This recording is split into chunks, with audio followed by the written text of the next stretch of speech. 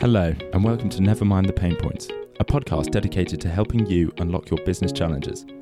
Pulling on our network of clients, partners, experienced employees, and industry experts, we wanted to share with you our views and opinions on common business challenges. As a consulting firm that deals with these pain points on a daily basis, we thought we were well placed to give insight on addressing these challenges. Enjoy the episode. Hi, everyone, and welcome back to our podcast, Never Mind the Pain Points. I am Suzie, the performance psychologist here at Psychologist, and I'm joined today by Sophie Andrews, who is our head of people. Hello, Sophie. Thank you for joining. Good morning, Suzie. Very happy to be here. And today we're going to look at some wellbeing trends that we have seen throughout 2023, and in particular look at how we can protect against some of those challenges and the trends that we think we're going to be seeing across next year. In particular, looking at the things that we think are going to impact our people and some of the challenges that we think our people are going to be facing as we move from this year into the new year. I guess the first thing that I certainly have felt throughout this year, and I think a lot of people can probably relate to, is the wider economic environment that we've seen. I know that the cost of living has been really significant this year. The job market has been a little bit tricky and stressful. How have you kind of found that people have reacted and responded to that challenge over the course of 2023? Yeah, there's certainly been a lot for people to contend with, whether it is indeed cost of living and what that means for them day to day, month to month, for their future plans, buying houses, getting married, things like that have impacted their own personal goals, or indeed the backdrop of all the sort of geopolitical stuff, tensions, confusion that's existed in this country and wider in the world. It's a lot. And I don't think we should underestimate the mental load that does put on people day to day, week to week. I think we've seen our people certainly struggle with cost of living considerations and ask for extra support and insight. We've tried to go out proactively to understand the needs, but also been very open to suggestions from people to provide further education to help manage saving or to help manage something important that they need to budget for. Equally, I think the other challenge has been helping our people to feel supported by their coaches, so their line managers at Psychologist, because it's another thing that our line managers have to factor into their people management. Not only do they need to be empathetic to someone's well-being and health and personal stuff that's going on in their life, but this is a new thing that they actually need to be able to guide and direct and point their teams towards, because it shows up day to day, right? Yeah, definitely. I think certainly the cost of living and the money worry, I think it doesn't matter if you're someone who is straight out of uni or early on in your career, it's maybe your first job, you're just trying to find your way living in London. We know that's particularly expensive. You've got travel costs. I'm sure wherever else you are in the country, that's being reflected as well. Or if you're further on in your career, maybe you have people who are dependent on you, maybe you have a mortgage that you're trying to pay.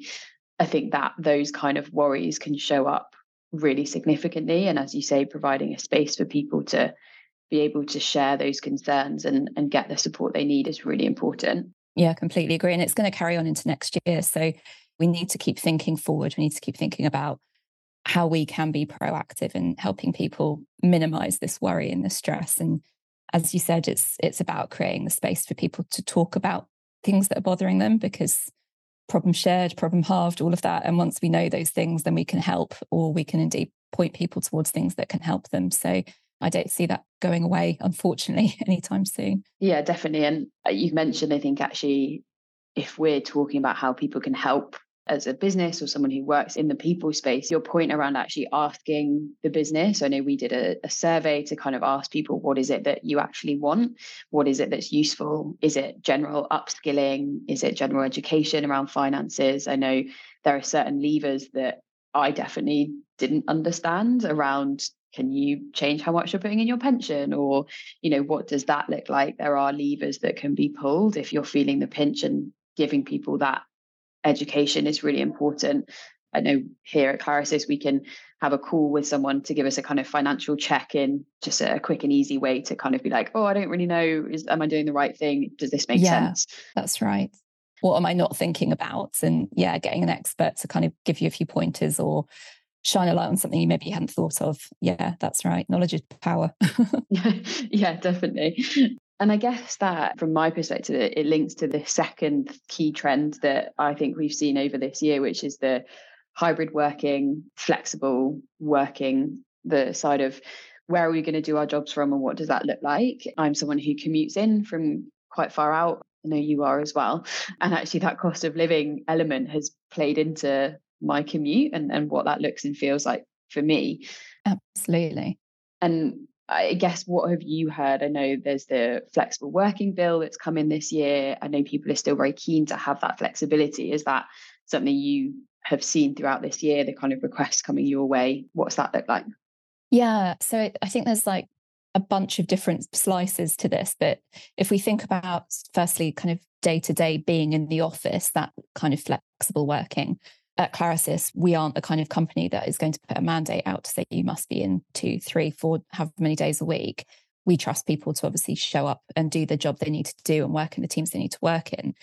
But that has in itself created some complications. Everyone has different considerations. As you say, you live far out, so you come in at a certain point that works for you and your work. That needs to also work for the other people that you work with. And I'm sure that you always make sure you do that. Some people that are newer in their careers or maybe haven't had the chance to work in bigger teams before, that can create tensions and confusion and sometimes rework and things like that being needed because you can't get everyone together at the same time. So I think it's improving, as the year's going on, that people communicating better with one another, making sure that they're aligned to get what they need to out of being in the office space together. But let's not beat around the bush. Like, it's harder to learn when you're not all together, especially when you're sort of earlier in your career. So my off the record advice to anyone when they're starting out is really do try and be in the office as much as you can. We're not going to mandate it. It's up to you. We trust you to do what's right around your role and to deliver the outcomes you need to in your role. But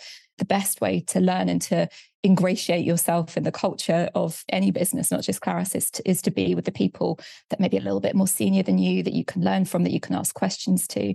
And I think it's something that everyone's struggling with, right? How to keep that sense of cohesion and culture when you are so disparate and you aren't spending those physical proximity moments together where you can feel seen, you can be heard, you can ask your questions, you can learn.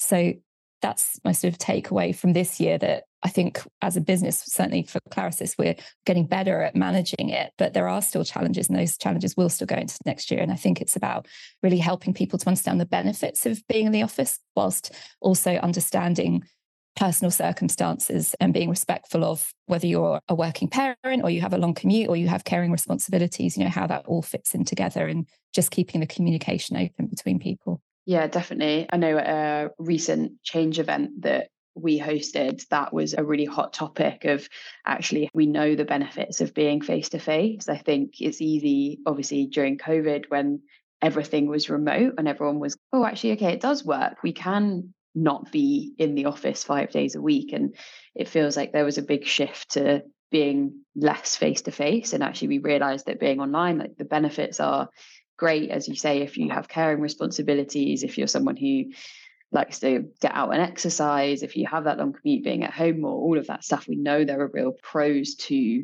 that more kind of online working setup. But I think, as you say, there has been that shift back to actually, once we are all now back in the office a bit more, and you have that day where you're like, we've got so much done that we could stand at a whiteboard and throw ideas around. Or I guess for us, it's that piece of actually being face-to-face in the offices of our clients again has been a really nice move, particularly this year, and building those relationships and actually being, we've always wanted to work from a very embedded perspective. And actually, that is a lot easier to do when you can just grab a coffee with someone or share that more kind of informal piece. Obviously, we're not a company who would mandate when we need to be in the office and what that looks like. Do you think there is, in other businesses or environments or contexts, is that useful in terms of providing some more structure of actually, okay, these 2 days we're going to have everyone in, so that at least that's clear? Where do you see more of that mandating piece going into next year? We've certainly seen this year US firms, and particularly US banks, go quite hard on the return to work. So there's a bunch of factors behind that. If you think about the commercial real estate bill that they're paying, right? They've got these huge offices in very expensive cities that they want people to populate, and they're tied into these contracts for years. So I think there's a driver there around actually using the properties and huge banking buildings that they've paid for and will continue to pay for. But certainly in an industry like that, where things are quick fire, decisions need to be made quickly, technology's facilitated some great things over the last couple of years, but you can see in that industry, and personally, that was my background working in banking. So I do appreciate the need to actually be on site, to have people to learn from and to be able to understand how the system connects and works together. So I think financial services and similar type industries, the drive is certainly there to get people back to the office. And I can see in 2024 being a much more concerted and more probably mandated way of working for those kinds of institutions. Yeah, I think that makes sense. And I guess for businesses out there who maybe are struggling with this, I think that combination of actually maybe there's pressure from certain parts of the business to have more of that mandating and getting people back. But also we know that flexible working bill, that's a shift almost in a slightly different direction. And I think to your original point is actually the point of the flexible working bill is to just have more of those conversations, to give employees a stronger position to ask for things that they need from, as you say, that's caring responsibilities, parents, you know yourself. And actually, the way I interpreted it was it's more about having that openness of actually we're having a proper discussion about it. It will be considered, but, it isn't always going to be possible in certain industries, and actually just speaking to your people and really hearing what they need, but with the understanding of, as you said, highlighting the benefits to the employee as being in the office in certain times. I just think, that's kind of where I would go. Just have the conversation, listen to your people. Absolutely. And I do think there's a secondary role that we've started thinking about this year and will continue to think about next year, which is how we facilitate connectedness by intention, so that we do it's not haphazard the way it happens, right? Because if you've got people having less physical time in the office together and the disruption of hybrid, you lose that connectedness feeling. And we've heard our people talk about that through surveys and just conversations, around the office. And as you said, the excitement of when you do have a great day in the office and you see lots of people and you feel like you've made loads of progress and stuff, there really is no comparison, in my opinion, when you're trying to do that kind of work on Zoom. It doesn't translate. So there's a role for businesses to think about, if this is going to be the norm for your business, if you're not a bank and you're not going to be expected back to work 5 days a week, how are you going to help your employees to feel that sense of connectedness by intention and not just by, oh, we have a company update, so some people will come in and hopefully we'll see some people then, or there's a thing that happens in 6 months, so everyone will get together then. No, it's more about what are the small moments that you can bring people together, and it always works if you introduce food or other things that people enjoy. We've done things, haven't we, this year, like sort of lunch on the house, like dealing with the cost of living crisis and the connection point together. So bringing people together, doing a different kind of cuisine, getting everyone in the office. And we've just seen what a huge success doing things like that is. People just love it.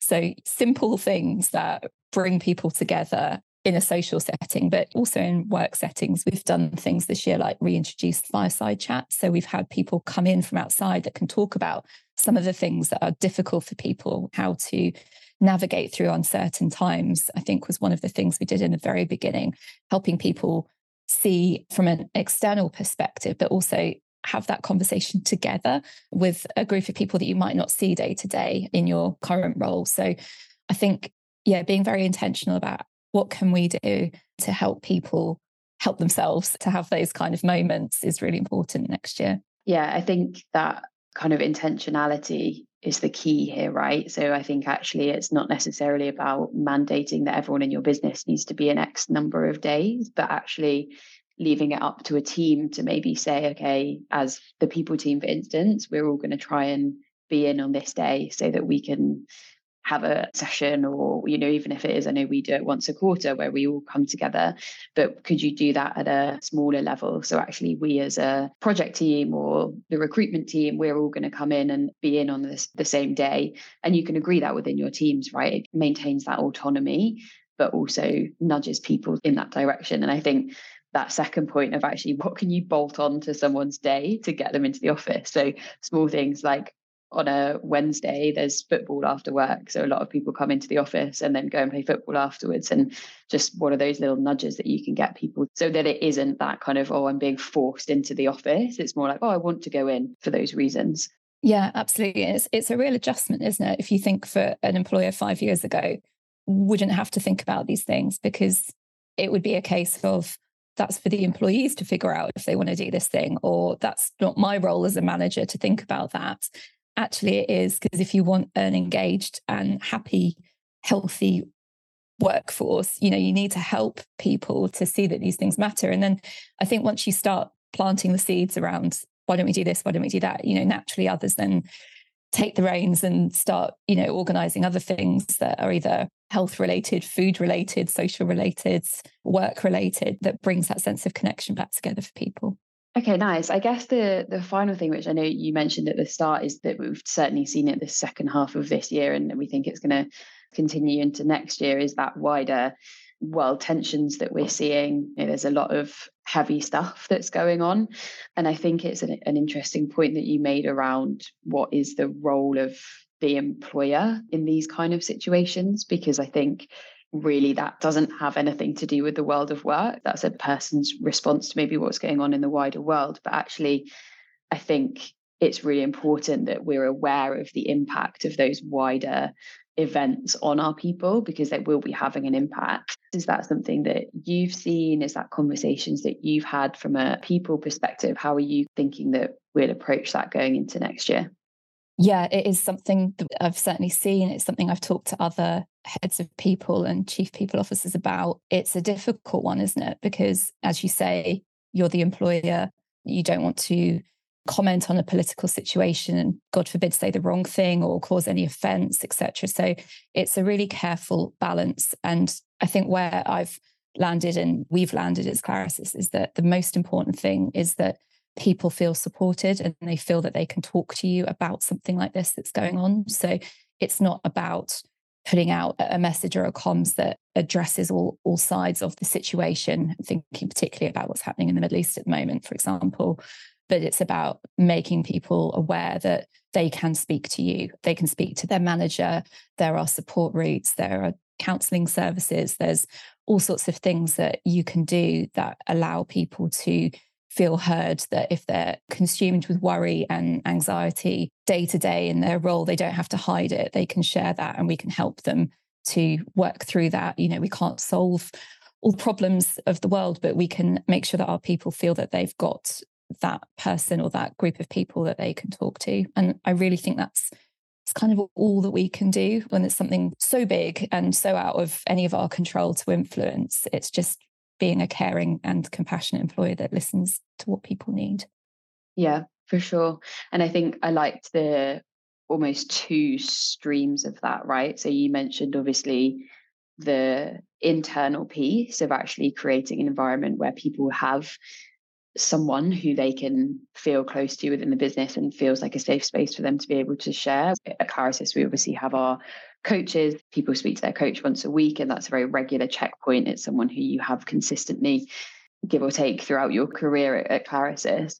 But also, I think there's that external support. And I know something that we've spoken about previously is things like providing external mental health support, whether that is through therapy or private health insurance, whatever it is.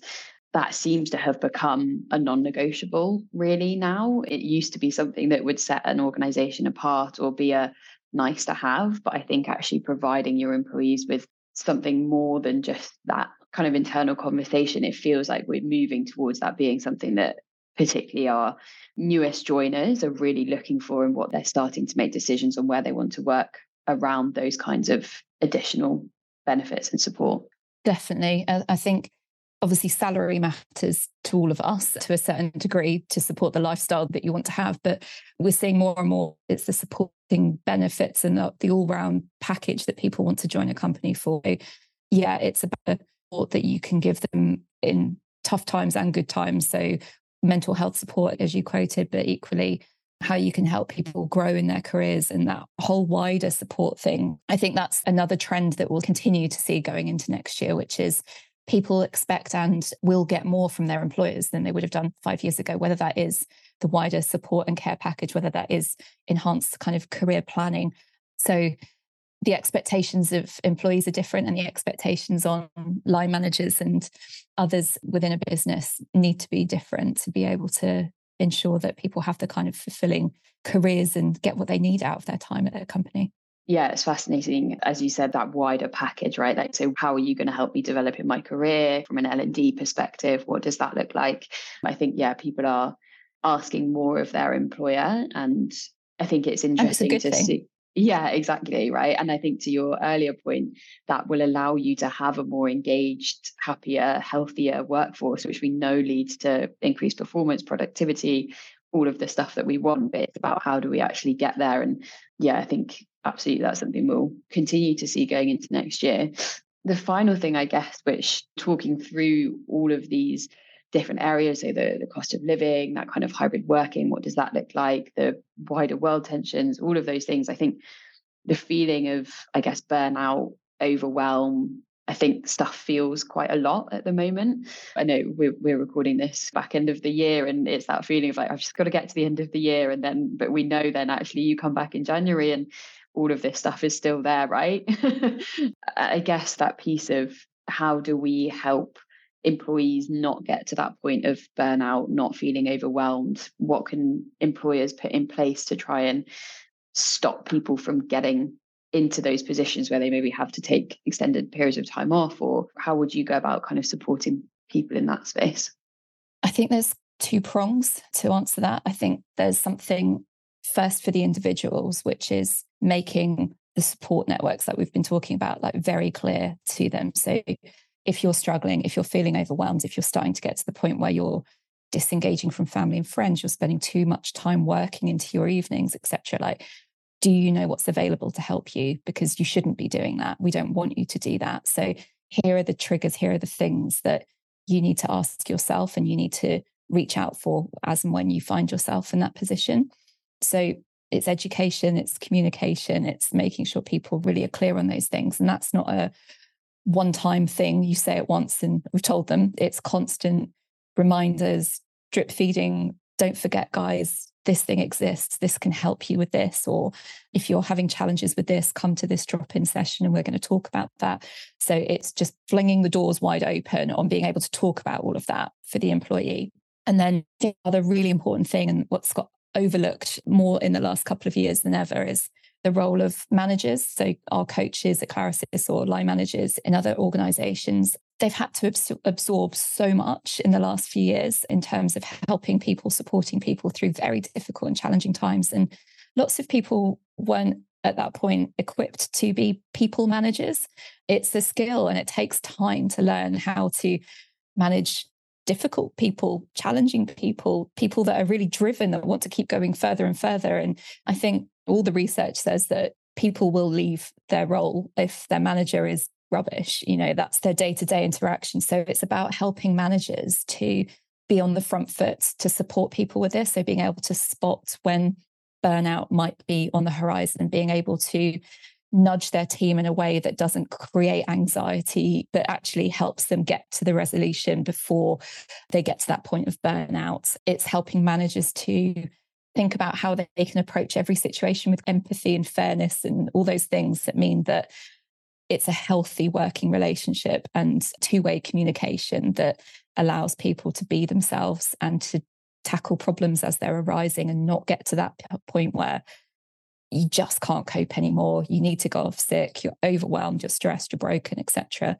So I really think you can't do one without the other. And it's not managers' faults, you know, if they're lacking in some of these things, but it's about organizations helping their managers to get to be the best kind of people managers that they can be over the next period of time as well. Yeah, I think that makes sense. And that element of upskilling managers and how do we support them in dealing with some of these challenges. That's when people, I guess, experience the most stress, is when they're being asked to do something that they don't feel equipped and able to do. So obviously, by upskilling managers, you allow them to be able to provide better support to the rest of your business, but also that should help to avoid your managers being the ones that end up feeling burnt out, because if they have the skills, then that should feel easier or at least they feel more comfortable having those kind of conversations. So yeah, I think that's a really great point. Well, thank you, Sophie. I mean, I found that fascinating, thinking about what next year might look like and some of the things we can do to help our employees go into 2024 and continue to thrive throughout the year. I'm sure there'll be a few surprises that show up next year. Thank you very much for your time, and I will hopefully catch up with you next year to see what 2025 will bring. Wonderful. It's been great. Thanks, Suzie. Thank you for joining us for another episode of Never Mind the Pain Points. If you enjoyed this episode, please subscribe on your favourite podcasting app or site. We would love your feedback, so please leave a review or drop us an email at podcast@clarisis.com. And for more information about us, visit our website, clarisis.com.